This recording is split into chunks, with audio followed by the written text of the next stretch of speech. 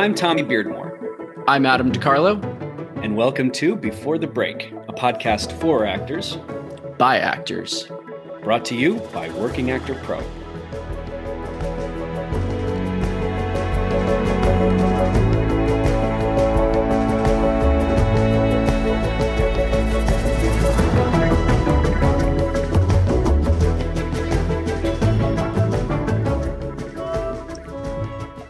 Okay, welcome back to another episode of Before the Break, Tommy. I am so excited for you and our audience to meet our guest this week. She's an actor, a writer, a producer, and a certified life coach. She's appeared in the national tour of West Side Story and on Broadway in the hit musical The Book of Mormon. Please welcome to the show, J. Nicole Ralph. I've heard of Book of Mormon. That's a good show. J. Nicole, nice to meet you. Thank you. Lovely to meet you as well. You know, Broadway. So Tommy, J. Nicole and I ahead. go way back. And actually, I was thinking about this today. We were in a show together here in New York called In the Boom Boom Room.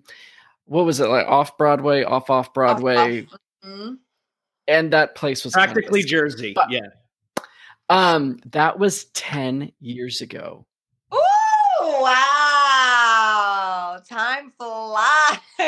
You know, we're getting to that place in our lives and in our age where we say things that was a decade ago that seemed like yesterday, and somehow we're at that place. Right. When we were coming in, there were people like, oh yeah, about 10 years ago I did a show. 10 years? Jesus, that's a long time. You've been in the industry forever. Right.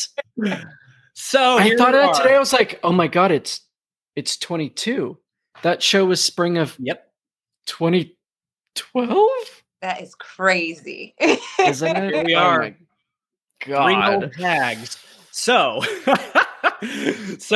now let's see. Broadway is a far, far, far trip from Sandusky, Ohio. Talk about your upbringing, your neighborly. I'm from Cleveland and from the Midwest. Talk about what it was like growing up in that area when your aspirations were so far away. Yeah, it was interesting because, I mean, I'll be honest. I go back and speak when I can in Sandusky because growing up doing what I do now was not even an option. It wasn't an option, not because it wasn't I wasn't allowed or I wasn't available. It wasn't even a thought, like, because nobody in Sandusky, Ohio went off and did Broadway or TV and film or anything of that sort. Certainly not anybody Black, for sure.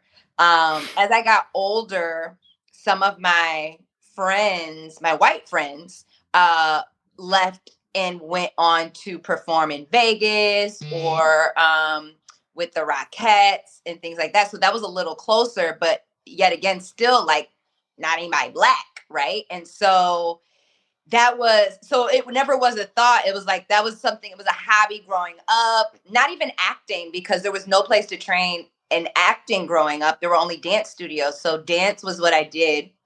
Dance was just a hobby until my senior year. There was this teacher, a guest teacher, actually, not my teacher, but a guest teacher that came in, and she looked at me and she was like, oh, you could dance at Alvin Ailey. And I was like, that's funny. Yeah, right. Okay. And so like, I just kind of brushed it off. In the big city? Right. I was just like, yeah, right. And then my mom took me to a competition that year, and it was specifically the NAACP's national competition. And the judges at that competition, I actually ended up getting third place. And that was huge because it was on the national stage.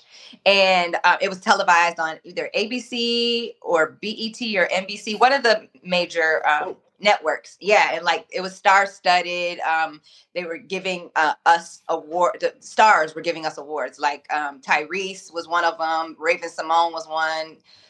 Music Soul Child was another. So like, yeah, like, a for real thing. So getting third place at this thing was very eye-opening to the point that I was backstage because I had been asked to perform at the awards ceremony, which was already a huge honor. No, I that was the win for me, was being asked to perform at this awards ceremony on national television. Never did it in a million years did I think I was going to actually win an award. And so when they were calling out for the dance awards, I had to pee so bad I went to the bathroom and missed my moment. And since then, she's never peed. Ever. Right? That's ridiculous. Isn't that Murphy's Law? You know, you wait around and then the 1 second you're like, all right, just real quick, have a push out and then I'm coming back. Yeah. Yep. Okay, so you missed it all. Yeah. That was it. That was the career down the drain. But those judges, they kind of took me under their wing too and took me to New York and introduced me to Alvin Ailey. And that's when it became real. And I ended up getting a scholarship to Fordham University and Alvin Ailey. And that was like, the dance was my ticket out. And right. So, yeah. That's interesting. Had you been to New York City before? I had, for dance competitions. Yeah. Yeah. And was that always where you were like, that's where I'm going? That was the goal? I would have loved it, but again, there was never even a thought in my mind. Like, being from small town Sandusky, Ohio, living in New York was not a thought. It was just like, oh, this is a really cool place to go and visit or to be on vacation. Yeah. Yeah, isn't that funny that, like, you know, wherever market we start out or end up in, we always start this journey with like a why me? What do I think that I could do? I couldn't be over there. But then you move to the market, whatever it is, Chicago, LA, New York. Everybody is from somewhere else. Everybody's from Sandusky. Mm-hmm. I mean, everybody is from somewhere else. And it becomes so possible once you're in it. Outside, before you go, it's like exclusive. There's no way. How could I possibly? And then when you're in, you're like, oh my God, it is so possible. All I had to do was jump and the parachute came, but everybody's afraid to jump. They think that it's not for them or couldn't possibly be given to them. But that's why we love hearing stories of victory, because it goes right back to those people who are 20 years behind us with those same dreams. You know, if we know all of the amazing actors that have come across our stages or screens, and to think that there's an undiscovered group who never came simply because they didn't think it was possible. Yep. It's wild to think. Yeah. Wow. Okay. So, you kind of had this side door entrance using another muscle that you've got. And a lot of people think, oh, well, I'm an actor. I get an acting degree and then I go to acting auditions and then I get acting job. And it's like, no. You can, if you can write or you can dance or you can drum or you can do whatever. One of my friends got into acting from Blue Man Group. He's a drummer, wow. You know? So everybody has this, you got to find that other thing. And for you, it was dance. So how long did you predominantly pursue dance before acting started to come out? Yeah. I went to school for dance. My senior year, I did an off-Broadway show that incorporated singing, dancing, and acting. And that I loved it. I loved it. But at that time, going to that school, I was kind of programmed that musical theater wasn't real art. Like, to be a dancer, you have to go and dance with a company. So even though I did that off-Broadway show, after that, I went and did concert dance for like 2 years. Yeah, I did concert dance for 2 years. But after that, I was done. I was like, this is not for me. So I went into dancing on cruise ships and amusement parks. And at amusement parks, and that kind of added a little bit more of an acting element to it, and singing as well. And was your spirit being suffocated at this point, going on cruise ships, and or absolutely not. Like, that was so much more fun for me. I loved it. Great. Yes. But I was so ashamed of it because I had been so programmed that wasn't real art. You're commercial, honey. You sold yourself. Exactly. But I loved it. I did. And that's actually where I started studying. I started getting private acting lessons. I had already started studying acting when I was at Fordham, because Fordham has a really strong theater program. And I minored in acting, but I never completed the minor. But when I went, so after when I went to concert dance, I stopped that training. But then when I went to cruise ships is when I kind of started it back up. And after I came, my acting coach on the ship told me, when we get back to land, you need to start auditioning because you're really good. And so I would say probably like 4 years. And then I went and auditioned and I booked my very first audition back. Yeah. I mean, it was original theater, but still, I did. Listen, that happens for those of you who are like getting to a market or just starting. You will book the first audition, and then guess what? There is no bookings for another year. That first audition that you book is the universe's way of saying you're going to be here. Yes. But you're going to be here for a long time. Here's a little salt and pepper for your meal, but there's not going to be any seasoning for a very long time. But I do want to point out that here you are on these ships, and correct me if I'm wrong, but that is the greatest place to sharpen those performance teeth, right? I mean, like you're going in and out, and you know what? The stakes are low because Jim and fucking Jan are drunk, and it's 950 people, and you're doing it every single day. So the stakes are low, the pressure is low, which means you have freedom, and then you have that habitual process every day, which, as we know from cognitively, when we are introduced to something every day, it becomes normal. Whether you're eating a 500 plate dinner or performing, your nerves are going to go down. So that I'm sure helped secure you getting back, right? Or getting into auditioning. Yes. You're like, no, bitch, I was good already. No, I didn't have to sharpen my teeth. I had fangs. No, I was going to say that like you said, it kind of became normal. And so like, by the time I got back to land to do the auditions even to this day for me, auditions are a whole nother beast from performing. Like, yeah. It is. It's a completely different ball field. It's the same game, but different sets. Did you say ball field? It's a sport thing. Don't worry about it. Isn't it ballpark? Well, it's the ballpark. If you're at a park, it's a ball field. If it's just a field. Yeah. Have you seen Field of Dreams? All right, go ahead. So yes, it's a different ball field park, and you're playing a different ball game. Yes. Sports ball. What did you realize? What did you have to do to adapt once you were bored? I had to figure out a way to manage those nerves because I guess performance, you figure out how to manage those nerves more easily because you're doing the same show every day, day in and day out. So you figure that out. An audition, each one is different and you only have one shot, usually maybe two if they're really, really nice. And so you have to figure out how to manage those nerves on the spot. And you got the sides the day before. Right. So there's like mentally, I'm prepared, but I could be way more prepared. Whereas when you're doing a show, you've already been in months of rehearsal. You've done a tech week. You've done it so many times. It's, your muscles are so used to it. A lot of times when we audition, depends what the casting, it depends on a lot of things, but you can get it 3 days ahead of time.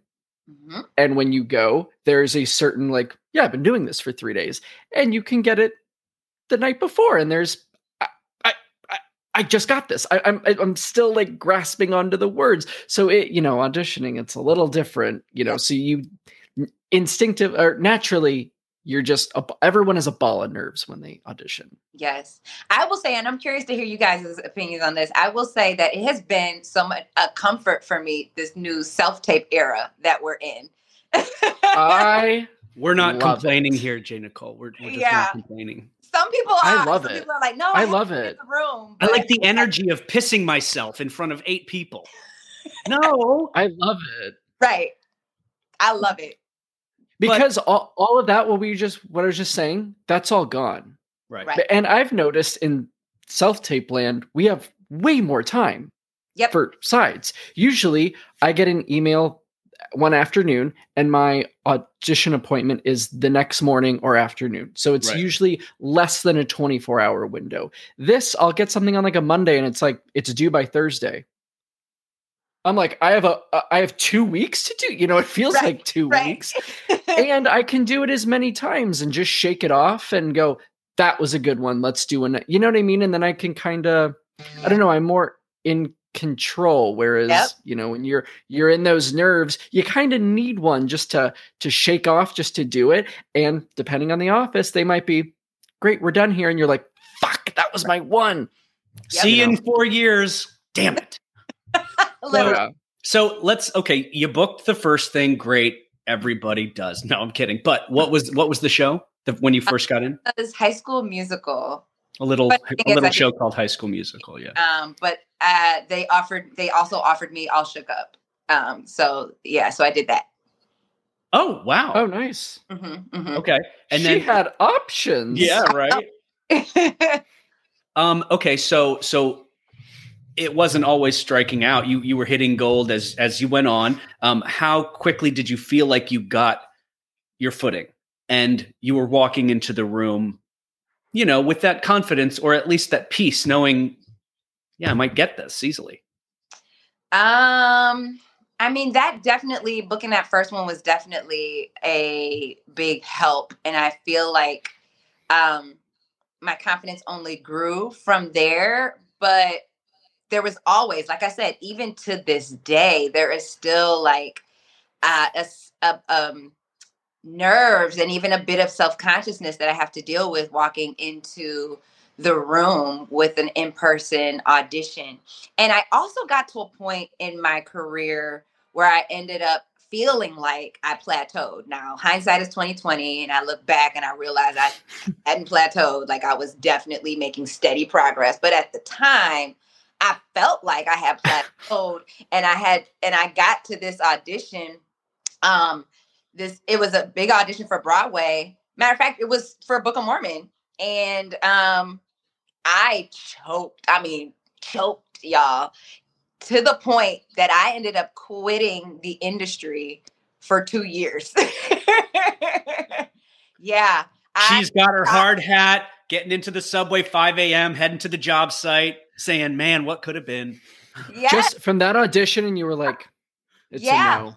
Because I felt like, like I said, I now realize that I was making steady progress. Like, clearly, like I was getting better and better auditions, better and better roles, like better and better shows, and going from regional to national tours to Broadway. But I couldn't see it then. I just right. I'm not booking. And I was like, if Broadway is what I want and I get to the audition and I choke, clearly I don't have what it takes to make it. Like, that was my thought process at the time.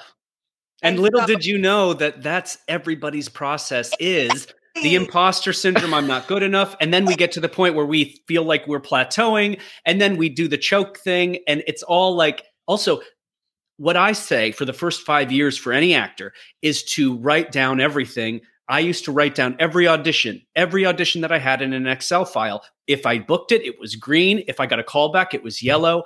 How many times I could see I went into this room. So when 8 months later, I said, why isn't Melski calling me in? Well, look at the sheet. You've been in at least once or twice every month. So she keeps calling you in. So stop complaining. So that kind of magnifying glass on your progress, you look at. And so isolate that. And look, yes, I was an extra last year and now I'm featured. And you know what? Coming up, I have my first speaking role. Well, those steps couldn't have been more chronological, could they? Right.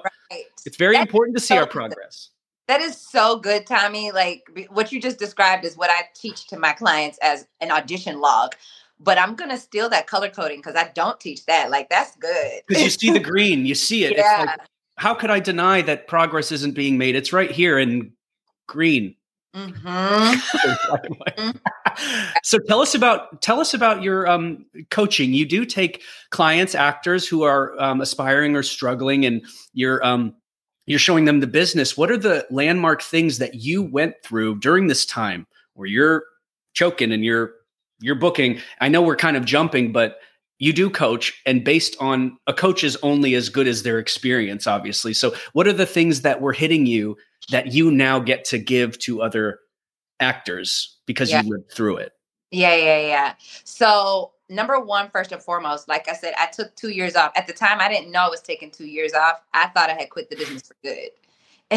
And so I at that time started working with a coach, but not for, at least in my mind, it wasn't for the industry. It was, I needed guidance. I needed a life coach because clearly my life was in a shambles. I spent the past however many years working in the industry, entertainment industry, and now I quit. I need some guidance.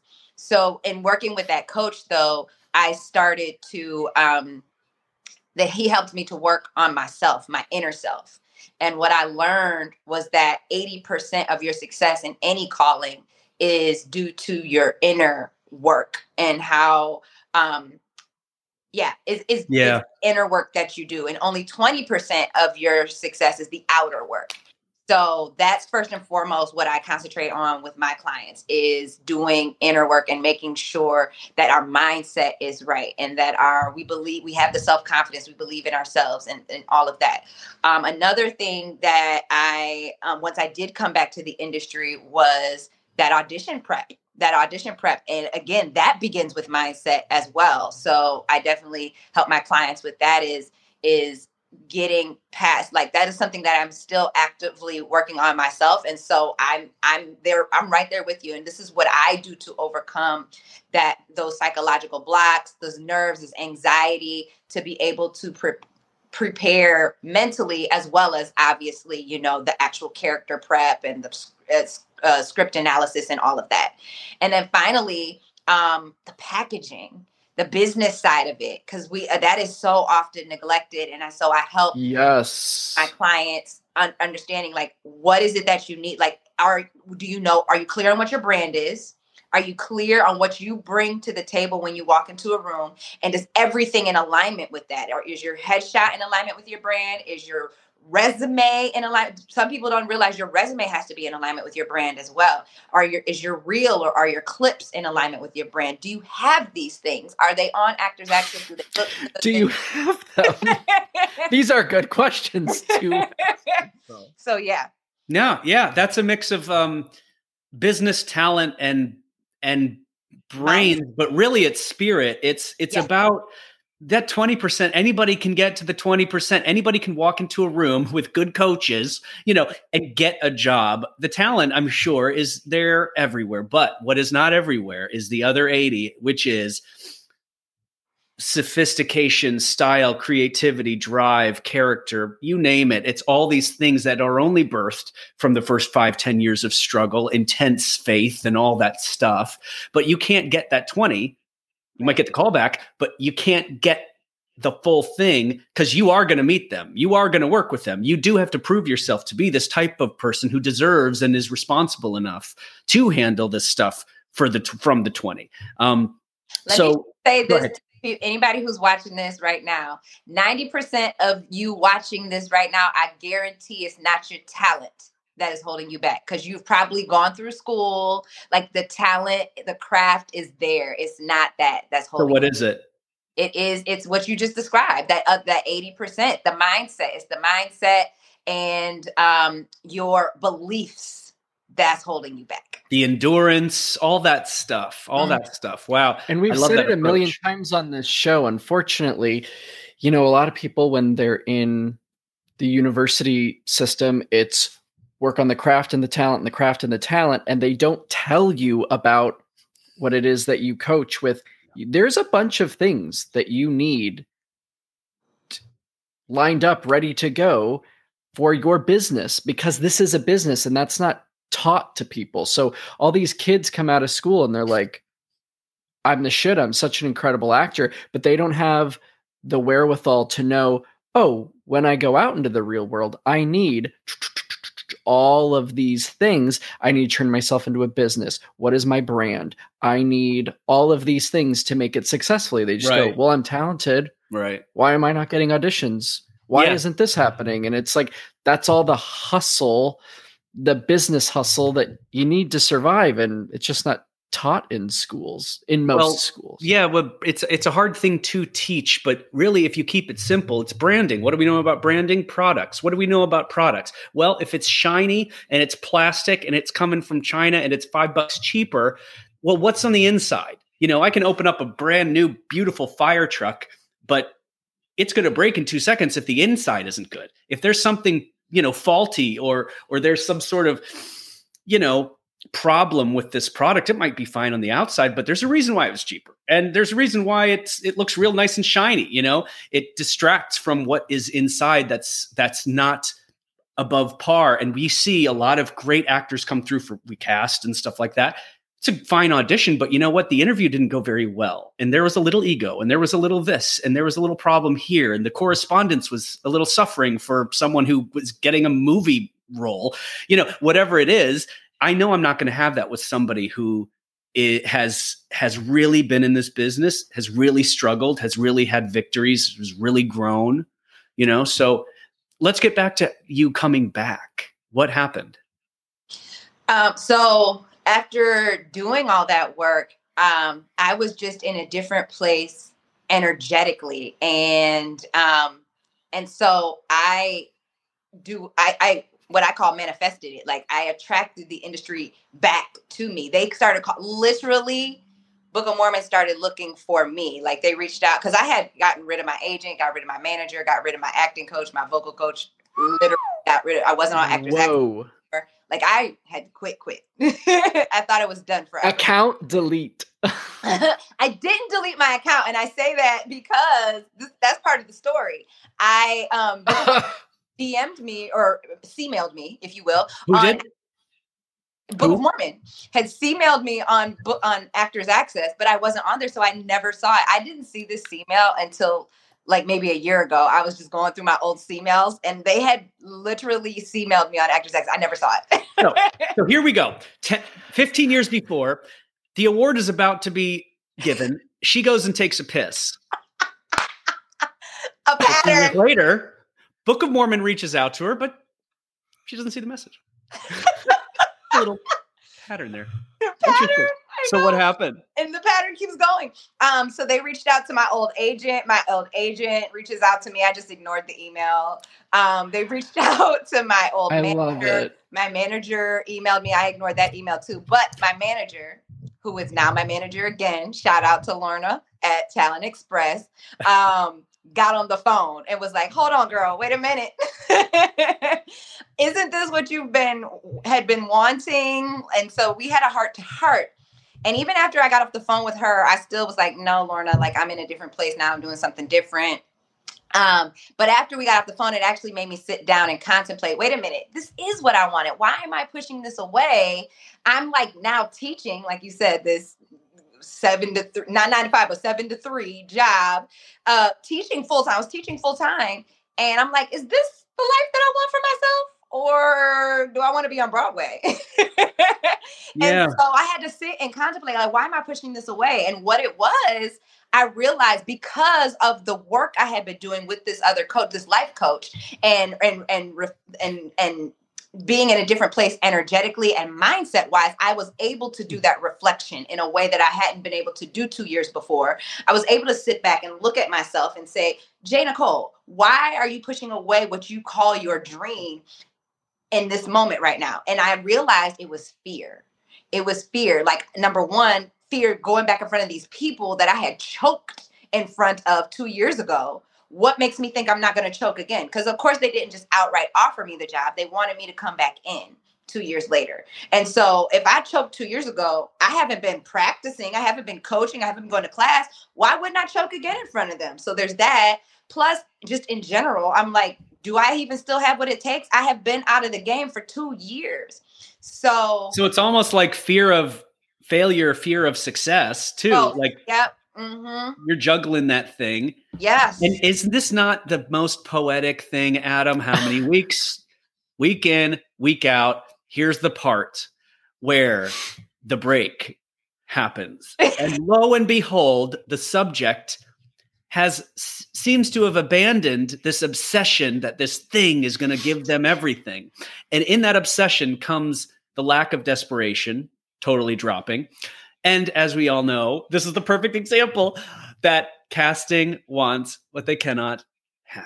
And so for you, an actress show me an actress in New York who wouldn't pick up that phone and rip it off like well, I'm sure it was a cell phone, but I'm picturing like a dial phone. You rip it, ripping from the wall.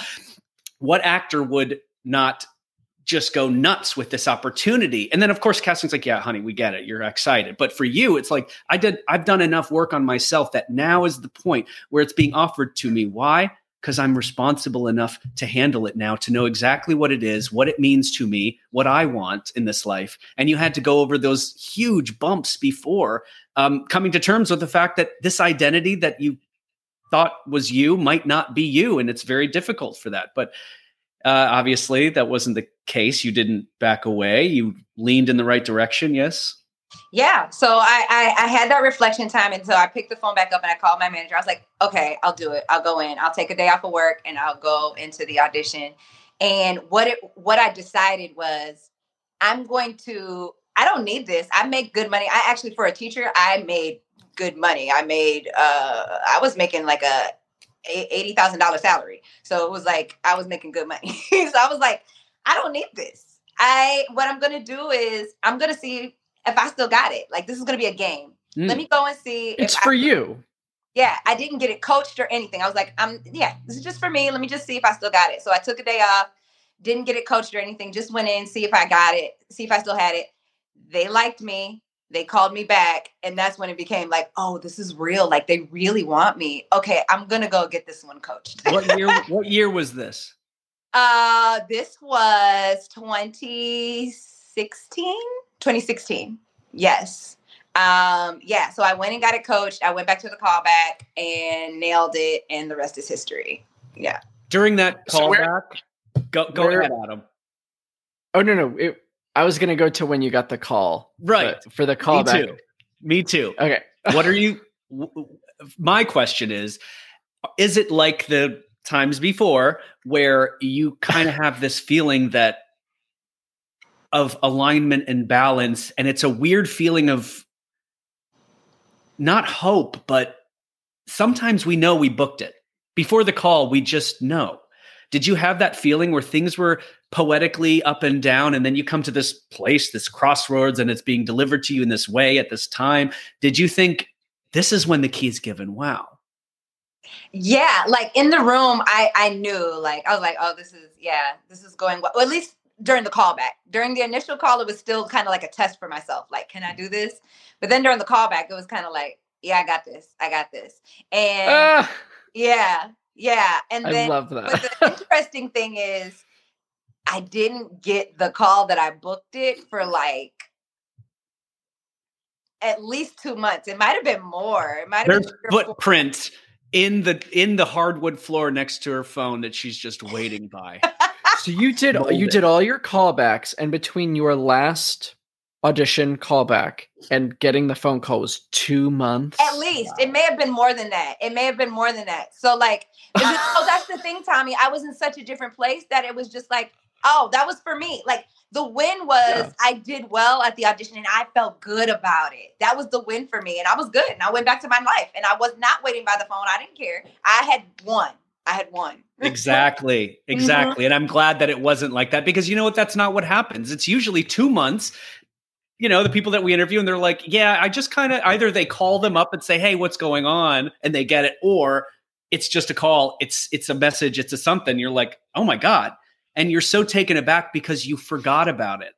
And that's why when we teach, we try to teach these principles of ripping up that paper when you're done, because it signifies that it means nothing to you now, and it's out there and you have no control over anything. And that ripping up is in your mind and in your heart saying, I'm good. I'm going to go off now and have some coffee. I'm going to go off and teach. I'm going to go off and do my thing that makes me happy. And so that's why it was given to you. And so this call came personally, or what, did it come from the rep? From my manager. It came of course. Mm-hmm. I bet they were so happy to let you know. Yeah. I told you. I know, right? Oh, wow. Now give me my fucking commission. Right. Right. Oh, that's amazing. That's amazing. And so what did that lead to? How long were you with Book of Mormon? Tell us about. Wait. Before we get into Book of Mormon, so what were you doing when you got the call? Yeah. I was at school. I was teaching. My teaching day had just ended. She may have left me a message during the teaching day and I called her back. But yeah, my teaching day had just ended. My mouth like dropped when she told me. She broke her jaw. Yeah, my jaw. I love that. Yep. That's amazing. Good question, Tommy.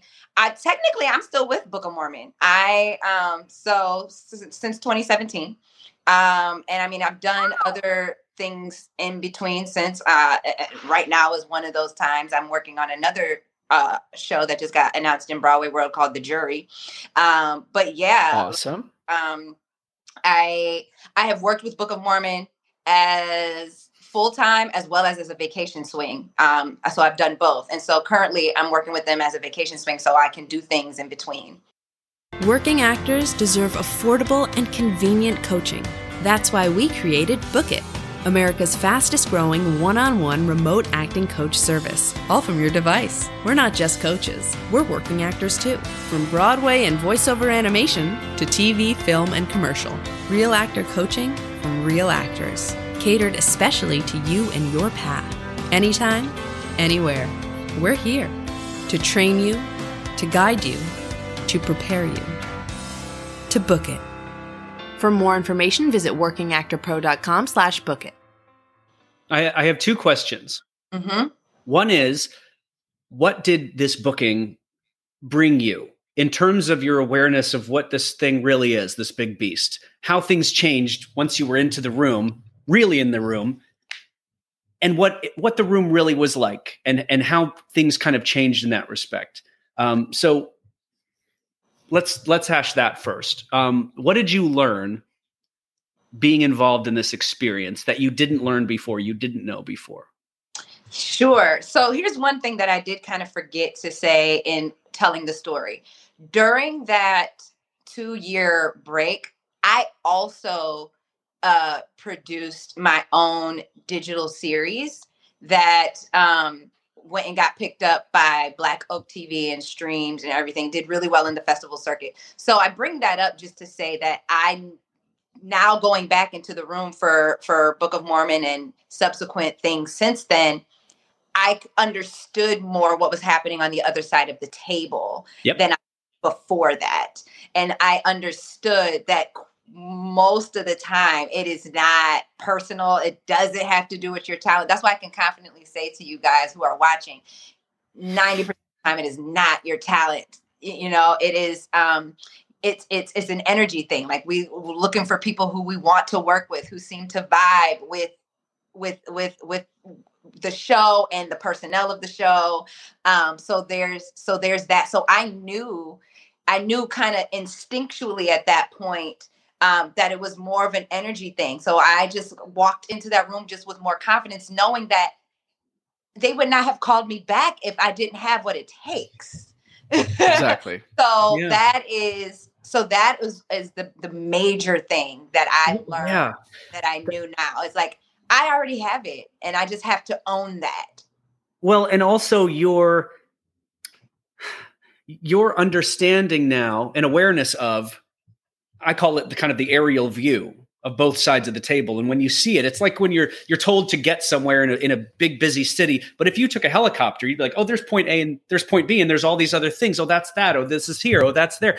And you get this roadmap of everything that's kind of mentally an understanding of why we do the things we do, why they pick that person, why we say it like this in the scene because of that reason, and why we do, mostly surrounded by it's a business. Mm-hmm. But with that understanding, you walk into the room with a familiarity of both sides. And when you have familiarity, you have this sense of kind of peace and chill. Like it's not as desperate as maybe the other actors in the other room who only know one side of it. They only know fear, petrified, just nerves. Like that's all they know. So I guess the other question then is, what did this bring you? And I mean, yes, intrinsically, but also professionally, what led to, other experiences, meeting collaborators? You can now walk into a room and kind of feel that validation, but what did it kind of give you? Yeah. So I want to just take it back real quick before I answer that question and just give another tidbit to people who are watching.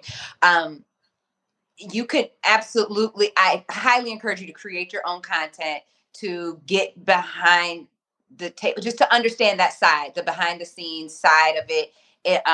because it will bring just a whole depth of knowledge that you don't get as just strictly being an actor. Another thing you can do is become a reader, because you get to sit on the other side of the table, and that will really huge, right? Totally changes everything. Changes the game. So I just encourage you guys to do that. Now back to your question. What it brought for me was, yes, definitely a new sense of confidence. Like, because it's like, I have booked this thing. It's like, now I know, like, oh, okay, I have what it takes. And also it's like on my resume. So it's kind of like, I can lean on that. Y'all know that I'm professional, right? Y'all know that I've done something major, right? So there was that. But also then going back to, the connections and things, going back to me producing my own series, I, from that experience, was able to meet other producers and directors and writers on a different level. Like, I wasn't coming to them from a place of being a needy actor. Right. I was talking to them on the same level of, oh, I'm a producer, I'm a writer, I'm a director. And so going to film festivals, and that's a secret, y'all, go to film festivals. Actors go to film festivals. Yeah. Go to film festivals. Before we pass by it, that you're coming, I love that. We haven't talked about that a lot, but when you're in those rooms as a creator, as somebody else than just an actor, that's kind of like someone opening up their door and seeing a salesman, and then somebody opening up the door and seeing a neighbor. It's a completely different way of how the conversation's going to go. Are they going to be turned off by this or that? Or how desperate are you? Of course, you're an actress. You want any words that you're exchanging to me. You just want a business card. So you are coming from this other side, this professional side of things. And of course, you're let into the house because you're more of a neighbor, not a salesperson. Yes, completely. That's exactly what happened. Like, so I was able, because I didn't necessarily want anything from these people. Like, I mean, I guess like I wanted the relationship. That's also huge. Well, you want what anybody else wants. You're just not desperate enough to, bleed it out of your eyes. You want, when anybody has in that room, everybody wants to work and collaborate and get money and all that stuff. Yeah. But it's a little different with you because you're the one at the controls, and it's not just someone taking a paycheck. Yeah. And so I was able to build like genuine friendships with these people. Like, we would go out and hang and chill and go to the bar and just drink and talk about other stuff, or we would talk about shop, but it would be just on a different level. And so as a result, I was able to have these collaborations with other producers and directors from that place as a producer myself. But also because I was starring in the show that I was producing, they saw that I was an actress. And so some of them started calling me in and giving me direct offers as an actor as well. And so that I gained that from that situation as well. And then with Book of Mormon, I'm going back to the theater side of it. I met my agent that way, doing that show. I had people now who could vouch for me, people at a higher level in the industry, like the directors, the associate directors, the choreographers. And so like people are picking, a lot of times people do that and you don't even realize that they're picking up the phone to call like as somebody as a reference. And now I have these high powered people who can vouch for me. So those things as well. Yep. That's amazing. And that's the thing that will be given to you should you go this route where you're not just a worker bee, you're a queen. You've got this whole other kingdom that is at your control. And you're not just an actor. And I think that theme is pretty consistent in your life, considering how you got into the business with dance. You're not just an actor. You are someone who has so many different tools, all of which will help get into the various doors that lead you to those rooms that you want and that every other actor wants, but you can't just be an actor. You have to be a little more than that. Yeah. And I want to thank you for saying that, Tommy, because I want to harp upon this point too, that even if you're not a producer or director, you have something to offer people, like, so for example, and I help my clients to figure it out too. For example, one of my clients is a hypnotherapist. She's a hypnotherapist, and she wasn't doing much of anything with it for a while. But then she started connecting with people in the industry just on a friendship level. So that's another thing. Make sure when you're connecting with people, you're not after anything. Just develop a friendship with them. They're people. Just develop a friendship with them. So she started connecting with them just on a friendship level. And then when things would come up in conversation, like, oh, I get these headaches all the time, she'd be like, well, I'm a hypnotherapist. I help with that. I can help get rid of headaches. You should, let's do a session. And so she started connecting with high-powered casting directors, agents. She got with her dream agent working while we were working together, or just after. Did she hypnotize them? Yeah. What'd you say? You will sign me. You will submit me. You will push for me. Yeah. My headache is gone. Also, will you sign on the dotted line? I'd love to represent you. But that's just an example. Like, you have a talent. You have something that you bring to the table. You have something you can offer. Yeah. Find a way you can help somebody, like if somebody likes animals, and you can find like an animal society or shelter or something and send them information on it. Like I've literally done that. There was a casting director who I knew, like, especially when all the Black Lives Matter stuff came about during the pandemic, like I knew she was very into that. And so I sent her information on this club that Black women were a part of that were interested in helping the Black Lives Matter movement. And, just be interested in what they're interested in as a person, as a human, and offer help in that way outside be interesting, which means having something. You do this on the side, you do that. So it's not just an actor coming in, it's someone who, award-winning crochet, I don't know, an Olympic former athlete in college, something that you can tag yourself to, that when you walk into a room, it's not just the other 99 people, And it goes back to what we were discussing about desperation. You can smell it from a mile away. So as soon as you get out of the way of wanting something from somebody and just connect to somebody, whether it's your colleagues or people above the line in the industry, just make a human connection that they can go, oh, right now you're not after something, right? And you can just connect to them about something where, and like Jay Nicole, you said, you can find common interests. And if you find common interests, it's just like developing a new friendship, and then now there is added all that good stuff to the relationship on top of, the industry side of it.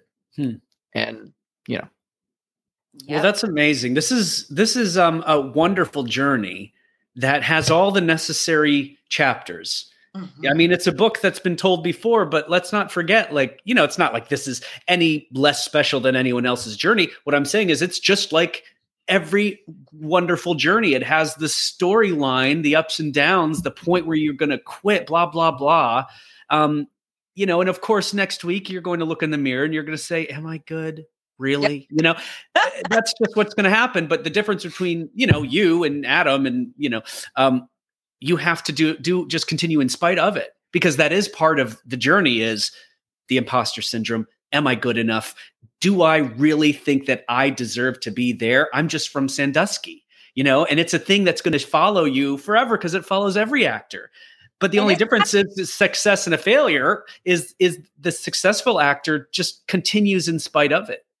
And I would dare say it's something that happens.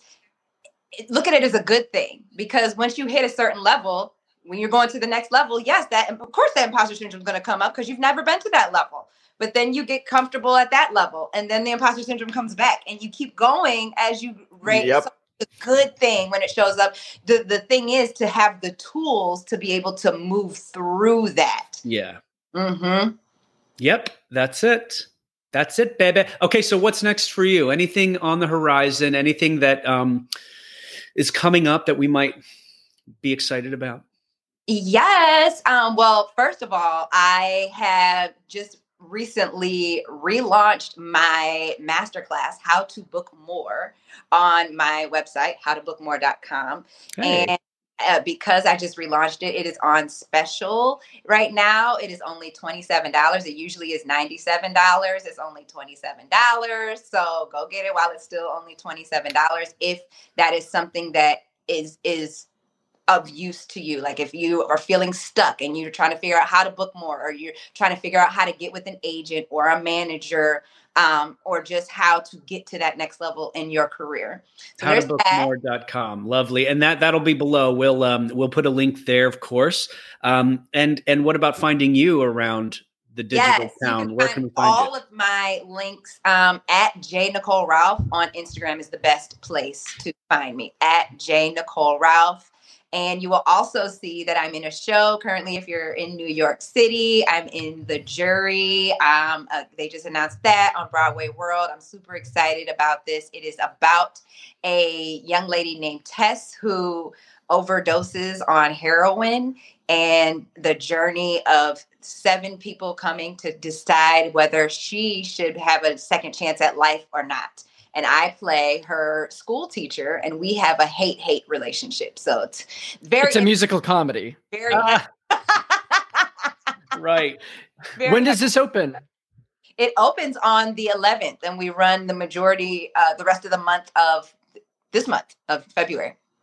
Amazing. Yes. Congratulations. Thank you. Wonderful things to look forward to. And you've had a great adventure. There's so much more ahead of you. I'm sure you know that, but thanks for hanging out with us. Thank you for having me. It's been an honor. It's been fun. Y'all are so fun. Oh, thank you. Good you. Catching up, J. Nicole. It's been far too long. You too. See you later. Thank you so much. Bye. Bye. What a story. I know. I was thinking that's the first one where somebody has that I can recall, where someone has like deliberately said, I'm done. And she's, she said it wasn't like a break. There was no intention to come back. It was minus the account disabling. It was a pretty hard break. Yeah. Yeah. Let's be honest, we'll never disengage our Actors Access, no matter how angry we are at the business, how far we go. And then not only to come back, but to come back and Book of Mormon, like on Broadway, like holy shit. But it just goes to show, how many times we've had with conversations we've had with people where it helped just letting it go. It was 2 months later. She was at school. She wasn't even thinking about it. And then, it was like this wonderful surprise, amazing. Absolutely wild. I love that story. It teaches us everything we need to know about, having faith in yourself. Could you imagine 2 months just waiting by the phone? You'd go crazy. Yeah, nuts. You'd go crazy. Well, that's that. Should we get out of here? Take us home. You can find out more about Before the Break and how to become a working actor at workingactorpro.com. Follow us on Instagram at Before the Break Pod and Working Actor Pro. Check out Adam's stuff at adamdecarlo.com, and you can follow him at that Adam DeCarlo. My stuff is at tommybeardmore.com, and you can follow me at Tommy Beyond. Don't forget to hit subscribe, leave a rating, write a review if you like what you heard. Check back next week for an all-new episode with an all-new guest. That'll do it. All right. See you next time, Tommy. Adios. Bye.